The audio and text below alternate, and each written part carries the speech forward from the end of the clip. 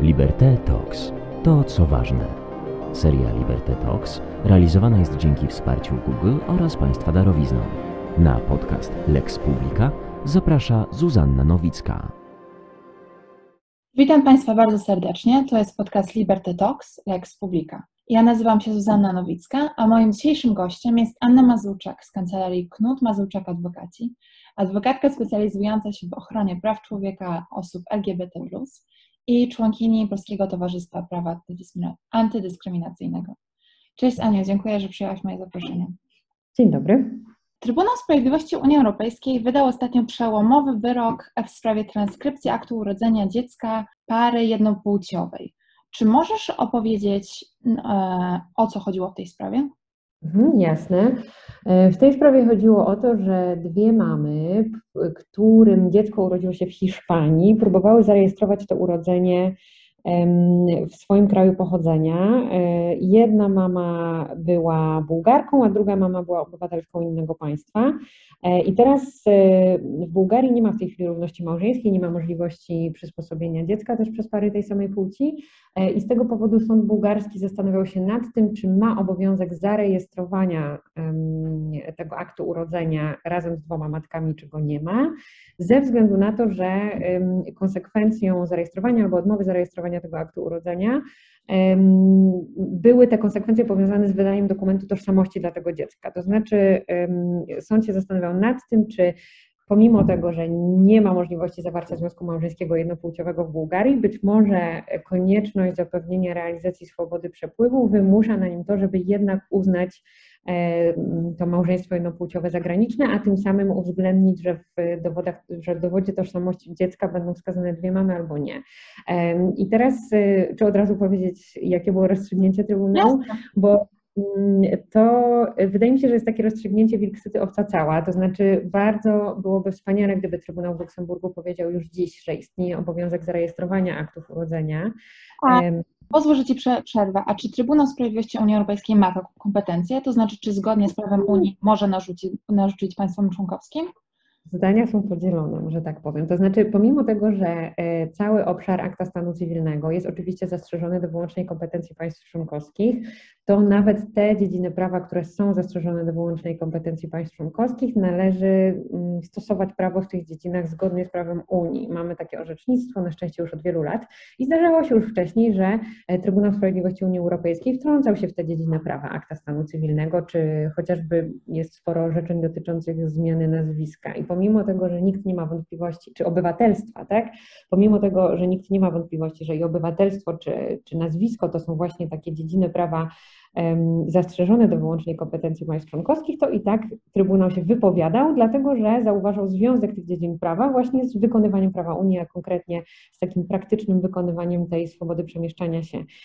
I dlatego uważam, że on spokojnie mógł się na ten temat wypowiedzieć, zwłaszcza, że wypowiedział się już wcześniej właściwie na temat rejestracji aktu małżeństwa jednopłciowego, a bardziej może sprawa tego dotyczyła, ale jakby miała wpływ na sprawa Koman, o której mówię, miała wpływ przecież na swobodę przepływu do małżeństwa jednopłciowego i małżonka tej samej płci, który był obywatelem państwa trzeciego.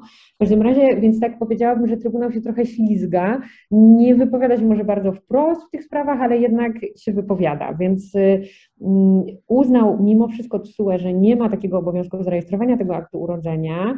No to rzeczywiście powiedziałabym, potrafię sobie wyobrazić, że jeszcze jest na to za wcześnie i być może to nie Trybunał w Luksemburgu ten obowiązek stworzy, może bardziej Trybunał w Strasburgu. Natomiast wypowiedział się na temat wydawania dokumentów tożsamości i szczerze mówiąc na dziś mnie bardzo satysfakcjonuje to rozstrzygnięcie, dlatego że to, co jest na dziś praktycznie ma największe znaczenie, to, żeby w dokumencie tożsamości wskazane były dwie mamy albo dwóch ojców, dlatego że na co dzień rodzice jednak najczęściej korzystają z dowodu osobistego, a nie z aktu urodzenia. Więc dla nas, szczerze mówiąc, to była wielka radość to orzeczenie, bo to jest właśnie to, czego oczekiwaliśmy na tym etapie. Ja myślę, że my dojdziemy do etapu takiego, że albo będzie obowiązek rejestrowania takich aktów urodzenia, albo jakoś prawo międzynarodowe czy orzecznictwo międzynarodowe wymusi na wszystkich państwach członkowskich czy państwach stronach konwencji praw człowieka wprowadzenie równości małżeńskiej, one way or another dojdziemy jakby tam, ale to, co mamy na dziś, to jest już bardzo wiele, tak? Czyli bardzo ta sprawa też pokazuje, że jakbyśmy nie byli oporni na poziomie państw członkowskich czy na poziomie stron konwencji, to prawo międzynarodowe puka do naszych drzwi, tak? I te orzeczenia międzynarodowe mają jednak olbrzymie znaczenie w takim kontekście krajowym właśnie, więc to jest też coś, co bardzo mnie cieszy, że jakbyśmy tutaj homofobiczni nie byli w Polsce, to będąc nadal członkiem Unii Europejskiej czy Rady Europy, po prostu musimy się liczyć z tym, że nawet jeśli my sami jakoś tak nie dojrzejemy, jeśli chodzi o ustawodawstwo, to ustawodawstwo będzie stosowane w inny sposób dzięki tym orzeczeniom sądów międzynarodowych.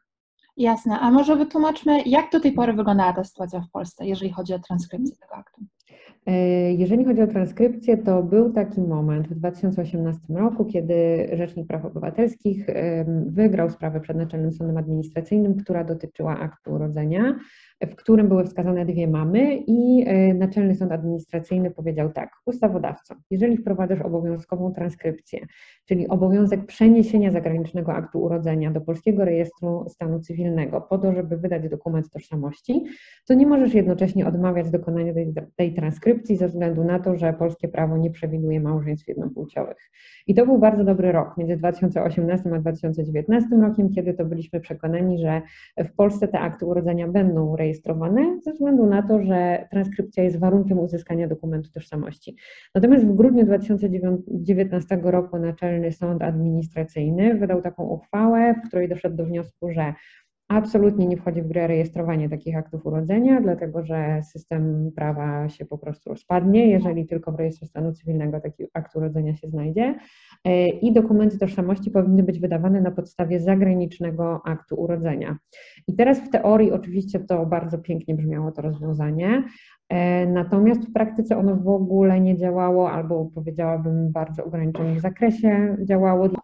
Bo to by oznaczało, że jeżeli takie dziecko urodzi się za granicą, to jego mamy, powiedzmy, mogą pójść do Urzędu Stanu Cywilnego z tym zagranicznym aktem urodzenia i poprosić o wydanie dokumentów osobistych. Do Urzędu Miasta, ale tak, dokładnie. Powinny po prostu dostać ten dokument tożsamości na podstawie zagranicznego aktu urodzenia. Dowód osobisty w Urzędzie Miasta się wyrabia, a paszport bardzo często mamy wnioskowały o ten paszport w konsulatach. Natomiast jakby ta uchwała moim zdaniem bardzo pokazuje to, jak oderwani od praktyki są jednak sędziowie Naczelnego Sądu Administracyjnego, dlatego że ja rozumiem, że oni te przepisy życzyliby sobie, żeby stosować w określony sposób. Natomiast te przepisy były bardzo jednoznaczne i one się nie zmieniły. Z tych przepisów wprost wynika, że warunkiem uzyskania dokumentu tożsamości jest uprzednia transkrypcja aktu urodzenia.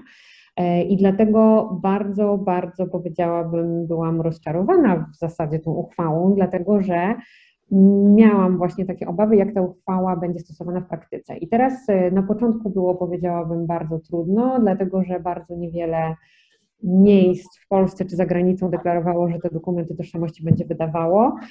W zasadzie przez, powiedzmy, ostatnie 2 lata to się zdarzyło, zadeklarował prezydent Gdańska, prezydent Poznania, że te dowody osobiste będzie wydawał i rzeczywiście to robią prezydenci Gdańska i Poznania. Jeśli chodzi o konsulaty, to właściwie jedyny konsulat, który wydał paszport dziecku urodzonemu w rodzinie tworzonej przez 2 mamy, to był konsul w Barcelonie, a wszyscy pozostali konsulowie albo umarzali te postępowania, albo nawet odmawiali wydawania paszportów. Tak się zdarzyło chociażby w Hadze czy w Tel Awiwie. Trochę się ostatnio sytuacja polepszyła, dlatego że jedna z takich spraw dotycząca transkrypcji aktu urodzenia trafiła do Trybunału w Luksemburgu właśnie, polska sprawa. To znaczy dosłownie 2 miesiące po tym, kiedy sąd bułgarski zadał swoje pytanie, do Trybunału w Luksemburgu trafiła sprawa polska, krakowska. To jest sprawa, w której Rzecznik Praw Obywatelskich wniósł skargę i przekonał Sąd Krakowski do tego, że jest potrzeba zadania pytania prejudycjalnego, dlatego że dowód osobisty dziecku, którego to postępowanie dotyczy, po prostu nie został wydany. Prezydent Warszawy odmówił wydania dowodu osobistego bez względu na brzmienie tej pięknej, bardzo teoretycznej uchwały z 2019 roku. I teraz sąd w Krakowie skierował tę sprawę do Luksemburga, natomiast w związku z tym, że to było 2 miesiące po tym, kiedy swoje pytanie zadał sąd bułgarski, sprawa polska została zawieszona do czasu rozstrzygnięcia sprawy bułgarskiej.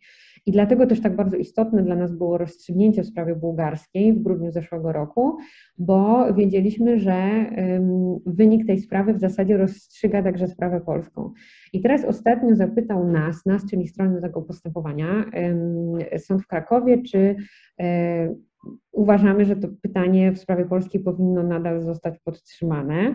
To znaczy, czy jest taka potrzeba, żeby Trybunał w Luksemburgu także się wypowiedział na temat tej sprawy polskiej i oczywiście i Rzecznik Praw Obywatelskich i ja w imieniu skarżących zadeklarowaliśmy, że taka potrzeba nadal istnieje, dlatego że nadal na dziś w Polsce są problemy z realizacją tej uchwały NSA w praktyce, to znaczy, że nadal zdarzają się przypadki odmowy wydawania dokumentów tożsamości, jeżeli nie mamy w ręku polskiego aktu urodzenia. Natomiast Ministerstwo Spraw Wewnętrznych i Administracji bardzo ostatnio się zmobilizowało, to znaczy odkąd wydaje mi się uświadomiło sobie MSWiA, że ta sprawa zawisła w Luksemburgu, to ona się może potoczyć nie po myśli polskiego rządu, powiedzmy, to warto, żeby jednak wykazać przed Trybunałem w Luksemburgu, że przynajmniej te dokumenty są wydawane. MSWiA ostatnio zmieniło stanowisko, to znaczy wydaje mi się, że MSWiA zorientowało się, o co toczy się gra. Dlatego, że w Trybunale w Luksemburgu nie tylko Trybunał w Luksemburgu powiedział, że państwa członkowskie mają obowiązek wydawania dokumentów tożsamości, jeżeli nawet w akcie urodzenia zagranicznym są wskazane dwie mamy, tylko jeszcze właściwie dodał, że to muszą być takie dokumenty, które umożliwiają podróżowanie obu matkom. A więc ja czytam ten wyrok w ten sposób, że w dokumentach tożsamości jako rodzice powinny być wskazane obie mamy. Nawet jeśli akt urodzenia nie jest zarejestrowany w państwie członkowskim, to na podstawie zagranicznego aktu urodzenia wydajemy dokument tożsamości z dwoma matkami albo z dwoma ojcami. I teraz wydaje mi się, że MSWiA zrozumiało, że jeżeli nie ustąpi w żaden sposób, czyli że efektem odmowy transkrypcji będzie odmowa całkowita wydania dokumentu tożsamości, no to tę sprawę w Luksemburgu na pewno przegra. Dlatego już lepiej wydawać dokument tożsamości z jednym rodzicem, niż skończyć z obowiązkiem wydawania dokumentu tożsamości z dwójką rodziców tej samej płci. I dlatego wydaje mi się, MSWiA ostatnio naprawdę dużo wysiłku wkłada w to, żeby jednak prezydenci miast, konsulowie zaczęli się do tej uchwały stosować. I teraz MSWiA jesienią zeszłego roku rozesłało takie stanowisko do wszystkich urzędów wojewódzkich w Polsce, a następnie do wszystkich prezydentów miast, burmistrzów, organów gminy wydających dowody osobiste z informacją, że należy te dowody osobiste wydawać, oczywiście ze wskazaniem tylko jednego rodzica, jednej mamy albo jednego ojca. A co więcej, rozesłało też takie stanowisko pod koniec roku za pośrednictwem MSZ-u do wszystkich konsulów. I teraz nie dość, że rozesłało to stanowisko, to ja rzeczywiście widzę, że wiele się zmieniło, jeśli chodzi o praktykę MSWiA. To znaczy w sprawach, w których miałam w ręku negatywną decyzję konsula, odmowę wydania paszportu dla dziecka urodzonego w rodzinie jednopłciowej, MSWiA uchyla te decyzje negatywne, odsyła sprawę z powrotem do konsula i nakazuje wydanie paszportu. Więc w tym sensie na dziś w praktyce powiedziałabym, idziemy w dobrą stronę, może tak, nie jest tak źle, to by było może za dużo powiedziane, bo jeśli chodzi o dowody osobiste, to rzeczywiście na dziś wiem na pewno, że one są wydawane w Gdańsku, w Poznaniu, wszystko zmierza w dobrą stronę także w Warszawie, ale w innych miastach trudno powiedzieć, nie mam za dużo informacji na temat innych miast, dlatego że rodziny boją się po prostu składać wniosek w ciemno, boją się złożyć wniosek w jakimś, nie wiem, Wrocławiu, Olsztynie, Ostrzeszowie, dlatego że nie wiedzą, jak ten wniosek będzie rozpoznany, więc wolą złożyć ten wniosek w Gdańsku czy Poznaniu, co wiąże się z jakąś tam dodatkową wycieczką, żeby ten dokument odebrać do któregoś z tych miast, ale mają przynajmniej gwarancję, że ich dzieci nie pozostaną bezpaństwowcami, że nie będą mieli w ręku negatywnej decyzji, którą będą musieli następnie zaskarżyć do sądu. Także trudno mi powiedzieć, jak to wygląda, jeśli chodzi o dowody osobiste. Jeśli chodzi o paszporty, to rodziny też nie mają zbyt wielkiego wyboru, bo po prostu składają wnioski o paszporty w tych konsulatach, które są w kraju, w którym oni mieszkają. Natomiast tutaj widzę poprawę, to znaczy raz, że konsulowie, że MSWiA uchyla negatywne decyzje konsulów, dwa, że na przykład w Wielkiej Brytanii jest lepiej, tak znaczy ostatnio takie paszporty zaczął wydawać Manchester czy konsulat w Edynburgu. Londyn nadal nie, ale jednak jest szansa gdzieś na wyspach taki paszport uzyskać. Dlatego powoli rzeczywiście jest lepiej, natomiast to, co może jest ważne, to wydobyliśmy się z takiej zupełnej próżni prawnej, dlatego że te dzieci w ogóle mają jakieś dokumenty, ale z jednym rodzicem tylko, z jedną mamą albo z jednym ojcem, a to, o co my oczywiście walczymy w Luksemburgu, to taki obowiązek, który będzie nałożony na Polskę, z którego jednak wynika, że obie mamy albo dwóch ojców, albo dwie mamy mają się znaleźć w dowodzie osobistym ostatecznie. Mówisz, że obowiązek nałożony na Polskę, ale rozumiem, że zgodnie z zasadą lojalnej współpracy to ten wyrok w sprawie bułgarskiej wiąże także Polskę, prawda? Jasne, natomiast to jest wszystko teoria, no nie? To znaczy dlatego zupełnie szczerze to właśnie napisałam do sądu w Krakowie, chociaż wiem, że to jest żaden argument dla TSUE, ale w ogóle moi znajomi prawnicy, którzy się zajmują podobnymi tematami w innych państwach unijnych, od razu mi napisali: Ania, sprawa polska rozwiązana, czym się przejmujesz? W ogóle po prostu powołaj się na ten wyrok. A ja mówię, no nie, to tak nie działa, dlatego że moim zdaniem dobrym przykładem jest to sprawa Koman, dzisiaj już wspominana, z której przecież wynika obowiązek ułatwienia wjazdu partnerowi, mężowi czy żonie tej samej płci i zapewnienia jakby legalności pobytu w państwie członkowskim, nawet jeżeli małżeństwa jednopłciowe są w danym państwie członkowskim nieuznawane. I w praktyce ten wyrok w Polsce nie ma absolutnie żadnego znaczenia, po prostu żadnego. Więc tak samo wyobrażam sobie, że po prostu będzie trudno przekonać polskie sądy, czy przede wszystkim polskie organy administracji, że wyrok w sprawie bułgarskiej ma aż tak olbrzymie znaczenie dla ich codziennej praktyki. Wydaje mi się, że jednak jeżeli zostanie wydany wyrok w sprawie polskiej, to dopiero wtedy urzędnicy i sędziowie nie będą mieli wątpliwości, że ten wyrok także stosuje się w naszym państwie.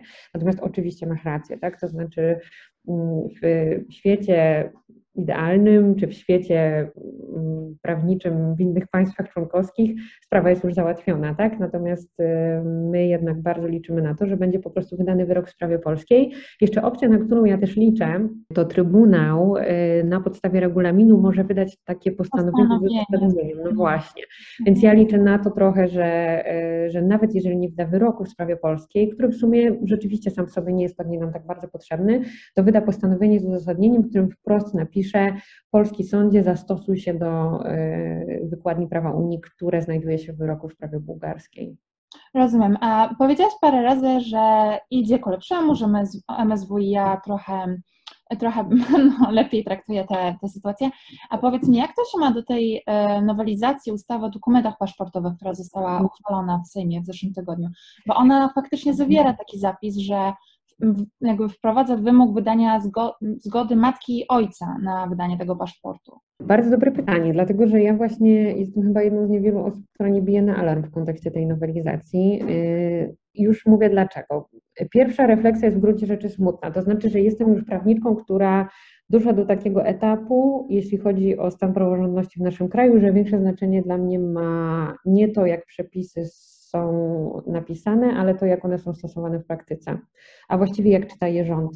I sprawy dzieci pochodzących ze związków jednopłciowych są dobrym przykładem, dlatego że no tak jak mówię, te przepisy się w ogóle nie zmieniły przez ostatnich 6 lat. One w ogóle zostały zmienione w 2014 roku. Ta nowelizacja weszła w życie, nowa ustawa Prawa o aktach stanu cywilnego weszła w życie w 2015 roku, a to, w jaki sposób ona jest stosowana w tych sprawach, to przecież przeszło właściwie olbrzymią rewolucję, powiedziałabym, bez absolutnie dotykania treści tych przepisów. I teraz jeśli chodzi o samą ustawę paszportową i to, że rzeczywiście to sformułowanie rodzice zostało zastąpione sformułowaniem matka i ojciec. Jasne, to jest jakiś tam pewnie, nie wiem, przeszkoda interpretacyjna w takim sensie, że łatwiej mi było argumentować, że pod pojęciem rodzice kryją się także rodzice tej samej płci, niż kiedy wprost jest napisane w przepisach matka i ojciec. Natomiast w praktyce bardzo wielu konsulów i tak te przepisy tak czytało, tak? Dlatego, że oczywiście, że ustawa paszportowa posługiwała się tym publice, ale konsulowie rodziców w kodeksie rodzinnym i opiekuńczym. Więc jakby jeśli chodzi o to, jak to prawo było stosowane, to ono i tak było stosowane dokładnie w ten sposób, tak? To znaczy te przepisy były czytane w powiązaniu z treścią kodeksu rodzinnego i opiekuńczego i tak ci rodzice byli dokładnie w ten sposób rozumieni przez konsulów. Natomiast konsulowie, jeżeli właśnie wydawali decyzje odmowne, dlatego że mówili, że w sytuacji, kiedy o paszport zwracają się dwie mamy, no to oni nie mają przecież tej zgody ojca, więc w ogóle nie wiedzą, kim jest ojciec i nie są w stanie tej zgody uzyskać, a więc w ogóle odmawiamy wydania paszportu, to sprawa ta trafiała do MSWiA, który jednak te decyzje uchylał, tak? Tłumacząc, że no w sytuacji, kiedy nie ma ojca, no to po prostu poprzestajemy na zgodzie tej jednej matki, która dziecko urodziła akurat, tak? Czy tego ojca, który jest akurat biologicznym ojcem dziecka. Więc jakoś na dziś to MSWiA zapewnia, że, tak przynajmniej zapewniają mnie urzędnicy, którzy to odwołanie rozpoznawali, no, że jeśli chodzi o ich stanowisko, to nic się nie zmieni i zobaczymy po prostu w praktyce.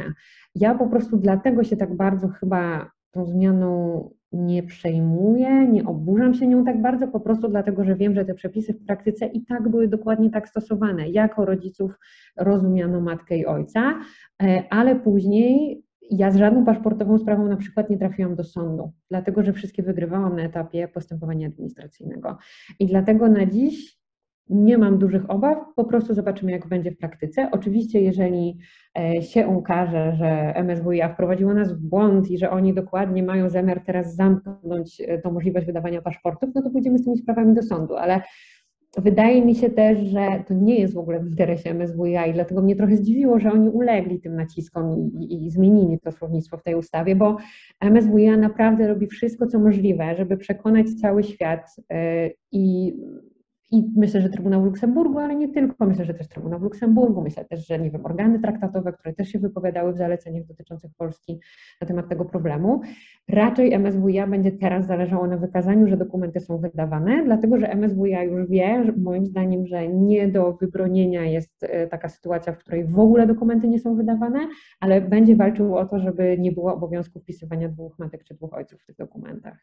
Tak, bo dodajmy, że to pierwotnie ta nowelizacja nie zawierała tego. Nie zawierała, to była poprawka przez Ordo Iuris, ale też z tego co wiem, to nie tylko Ordo Iuris na to naciskało i potrafię sobie wyobrazić, że jakby to była też poprawka, na którą pewnie takie Ministerstwo Sprawiedliwości mogło naciskać, tak? Jakoś nie wiem, ja bym też chyba bardzo chciała właśnie umniejszyć te wpływy Ordo Iuris może tymi moimi wypowiedziami, ale to nie jest oczywiście dobrze, że my takim słownictwem się posługujemy w przepisach, natomiast ten cały problem sprowadza się oczywiście do tego, że nasz kodeks rodzinny i opiekuńczy nie przewiduje równości małżeńskiej, w żaden sposób nie ma tam mowy o w ogóle jakimś innym modelu rodziny tak naprawdę niż tworzonym przez matkę, kobietę, która dziecko urodziła i mężczyznę, który przecież niekoniecznie jest biologicznym ojcem dziecka, więc w każdym razie jakby nie chciałabym na dziś chyba bić na alarm, zobaczymy jak będzie w praktyce. Ja raczej mam też przed oczami to, na jakim jesteśmy etapie, jeśli chodzi o postępowania międzynarodowe. Liczę, że w tym Luksemburgu wygramy i my będziemy się teraz bić nie o jakieś właśnie słownictwo ustawowe, tylko już konkretnie o to, żeby 2 mamy, 2 ojców byli wskazani w rejestrze PESEL jako rodzice. Oczywiście. Aniu, a powiedz mi, pomijając właśnie te sprawy, transkrypcji aktu urodzenia, jakich spraw macie najwięcej w kancelarii?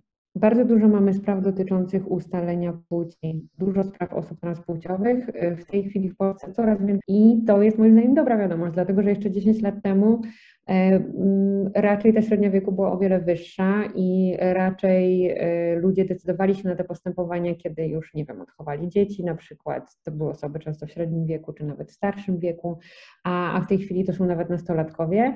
I też muszę powiedzieć, że jest taka tendencja w polskich sądach, coraz więcej jest takich sądów, które rzeczywiście potrafią to postępowanie przeprowadzić w jak najmniej bolesny sposób i z takim poszanowaniem godności osób transpłciowych.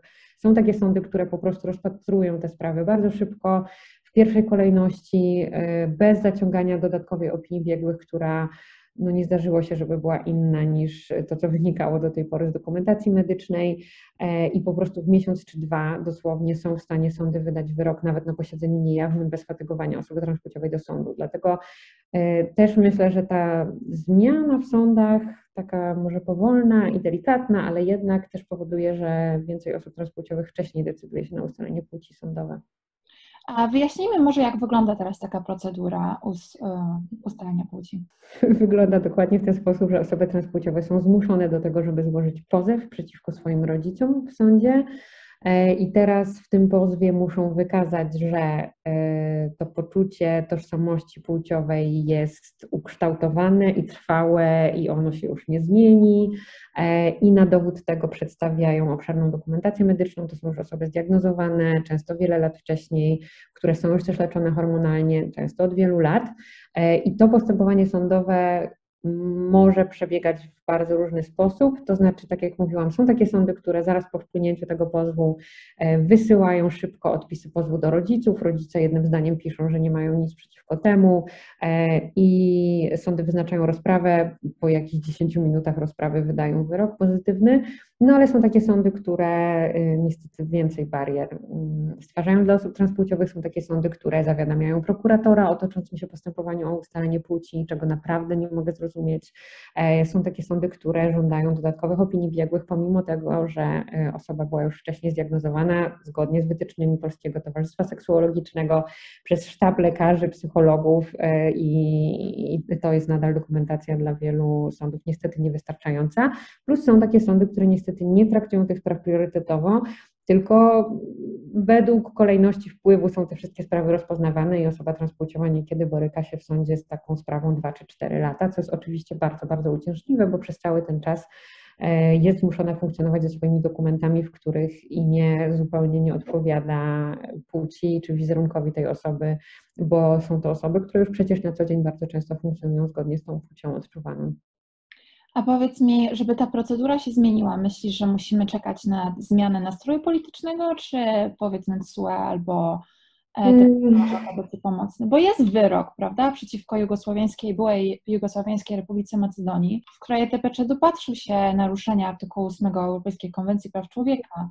Nie ze względu na to, że to ustalenie płci było niemożliwe, tylko dlatego, że ta procedura była bezwzględna. Jak wyglądała ta procedura? Natomiast tu będę akurat pesymistką, dlatego że to, czego ja się teraz boję, to raczej takiej ścieżki węgierskiej, to znaczy podjęcia jakichś działań legislacyjnych, które miałyby na celu w ogóle zamknięcie tej ścieżki. Czyli ja na dziś nie pokładam wielkich nadziei w jakichś zmianach legislacyjnych, raczej wierzę w to, że sądy będą po prostu coraz szybciej orzekały, coraz mniej komplikowały tę procedurę, nie będą zawiadamiały prokuratorów, bo naprawdę nie ma takiej potrzeby, żeby prokurator brał udział w tym postępowaniu, więc raczej wierzę w to, że rozpowszechni się jakaś taka dobra praktyka pomiędzy sądami, jeżeli chodzi o to, jak te sprawy są rozpoznawane, a wolałabym, żeby tutaj legislacyjnie nic się nie zmieniało, bo mam taką obawę, że jeżeli ktokolwiek zacząłby myśleć o jakichś przepisach, które miałyby dotyczyć osób transpłciowych, to te przepisy raczej tę sytuację pogorszą, chociaż oczywiście czasem trudno sobie wyobrazić, jak ta sytuacja mogłaby być gorsza, ale jednak na dziś to jest nadal w Polsce możliwe, ustalenie płci sądowe, a po prostu bardzo się obawiam, że doprowadzimy do sytuacji, w której tej możliwości w ogóle nie będzie. A jakie jeszcze największe wyzwania prawne stoją przed społecznością LGBT w Polsce? Przestępstwa z nienawiści na pewno to jest nadal aktualny temat, dlatego że widać bardzo w ciągu ostatnich paru lat taką zmianę, jeżeli chodzi o praktykę organów ścigania, bo myślę, że w takim roku 2014-2015 ja naprawdę czułam, że i dla ministerstwa, i dla prokuratury, i dla w ogóle wszystkich organów ścigania, ściganie przestępstw z nienawiści było priorytetem, jednym z priorytetów i dużo bardzo pracy zostało włożonej w to, żeby te przestępstwa były traktowane poważnie, także te przestępstwa ze względu na orientację seksualną i tożsamość płciową. I to się po prostu skończyło. I bardzo, bardzo trudno jest w tej chwili przeprowadzić, moim zdaniem, skuteczne postępowanie w sprawie przestępstwa z nienawiści, zwłaszcza jeżeli wchodzą w grę te przesłanki, które wprost nie są wskazane w kodeksie karnym, czyli orientacja seksualna i tożsamość płciowa. A więc po prostu powiedziałabym, że ta ochrona przed przemocą motywowaną uprzedzeniami na dziś w Polsce jest po prostu iluzoryczna. Nie ma skutecznego środka ochrony prawnej przed mową nienawiści, homofobiczną, transfobiczną. Nie ma skutecznego środka ochrony prawnej przed przemocą ze względu na orientację seksualną i tożsamość płciową, a nawet jeżeli uda nam się doprowadzić do chociażby skierowania aktu oskarżenia przeciwko sprawcy takiego ataku, to bardzo małe szanse na to, żeby w wyroku było to odzwierciedlone, że to jest właśnie atak motywowany homofobią czy transfobią. Więc powiedziałabym, że jeśli chodzi o przemoc, mowę nienawiści, to jest bardzo źle. Ochrona przed dyskryminacją, tak? Dlatego, że to, co się też zmieniło w ostatnich latach, to, że ona właściwie tylko słabnie, dlatego, że pamiętamy wszyscy słynną sprawę drukarza, która spowodowała wyeliminowanie właściwie z kodeksu wykroczeń przepisu, na podstawie którego udało się wcześniej tego drukarza skazać i tym samym pozostaje nam właściwie, jeśli chodzi o ochronę przed dyskryminacją, wyłącznie środki ochrony przed dyskryminacją w zatrudnieniu.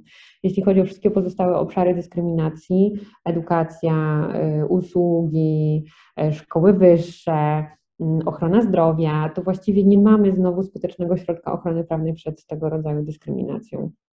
A jak tłumaczysz tę rozbieżność, że jeżeli chodzi o uznanie na przykład płci, to praktyka sądowa zmienia się na lepsze, a jeżeli chodzi o dyskryminację, to zmienia się na gorsze? Dlatego, że to niekoniecznie jest praktyka sądowa, tylko te sprawy dotyczące przemocy czy mowy nienawiści, one są ucinane dużo wcześniej, na etapie postępowania przygotowawczego jeszcze. I wydaje mi się, że też w związku z tym, że dla organów ścigania to już nie jest priorytet, to nie zdziwiłabym się, gdyby się okazało, że mamy jeszcze większy underreporting, to znaczy, że jeszcze mniej osób w ogóle decyduje się na zgłaszanie tego rodzaju incydentów organom ścigania.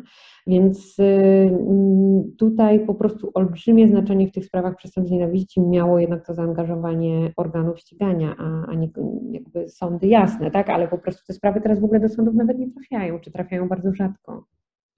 A jak z Twojego doświadczenia wygląda ta droga do zmiany na lepsze? To ono się opiera na tej litygacji artystycznej, jakiemuś aktywizmowi? Mogę powiedzieć, jaką ja mam strategię na dzisiaj i raczej wydaje mi się, że to jest taka strategia wspólna prawniczek, prawników, którzy się specjalizują w ochronie praw osób LGBT. Dla nas jedyna droga to jest litygacja, dlatego że ja nie wierzę w zmianę prawa i to mówię, to znaczy inaczej, nawet jeżeli doszłoby do zmiany rządu, to nie wierzę w zmianę prawa, tak? To znaczy po prostu wiele problemów, z którymi my się borykamy dzisiaj, jeśli chodzi o ochronę prawną osób LGBT, to wcale nie są problemy stworzone przez ten obecny rząd, czy w ogóle rząd Prawa i Sprawiedliwości. To są bardzo często problemy stworzone przez poprzedni rząd.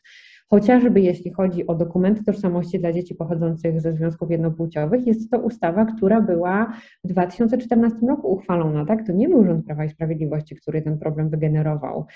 Więc czy jeśli chodzi o przestępstwa z nienawiści, to oczywiście, że ten poprzedni rząd w tym 2014 czy 2015 roku w praktyce starał się uczynić z ścigania przestępstw z nienawiści priorytet, ale przepisów nie zmienił, tak? Kodeksu karnego nie znowelizował, chociaż miał taką szansę i nie dodał tych przesłanek orientacja seksualna czy tożsamość płciowa. Gdyby te przepisy były zmienione, to dziś byłoby nam na pewno łatwiej, bo moglibyśmy się powołać nie tylko na dobre praktyki, ale po prostu na to, jak brzmią przepisy.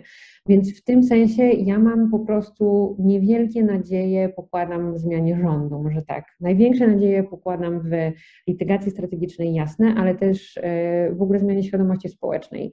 Czyli największe nadzieje to w ogóle pokładam po prostu w organizacjach pozarządowych, które nad tą świadomością społeczną pracują i ją zmieniają i to akurat widzimy w ostatnich latach, chociażby wzrost poparcia społecznego dla związków partnerskich czy związków małżeńskich jednopłciowych, więc ja wierzę w zmianę, ale raczej społeczną zmianę, czy zmianę właśnie na poziomie litygacji strategicznej. To znaczy cel mojej pracy, w związku z tym, że ja się za bardzo nie zajmuję zmienianiem świadomości społecznej, ale właśnie tą działalnością prawną, no to celem mojej pracy jest jednak wyszarpywanie, zwiększanie tej ochrony prawnej po prostu w postępowaniach międzynarodowych, sądowych, a zmiana prawa to nie wierzę w to.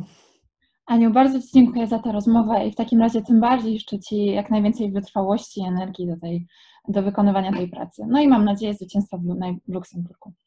Trzymajmy kciuki za to. Dziękuję bardzo za rozmowę.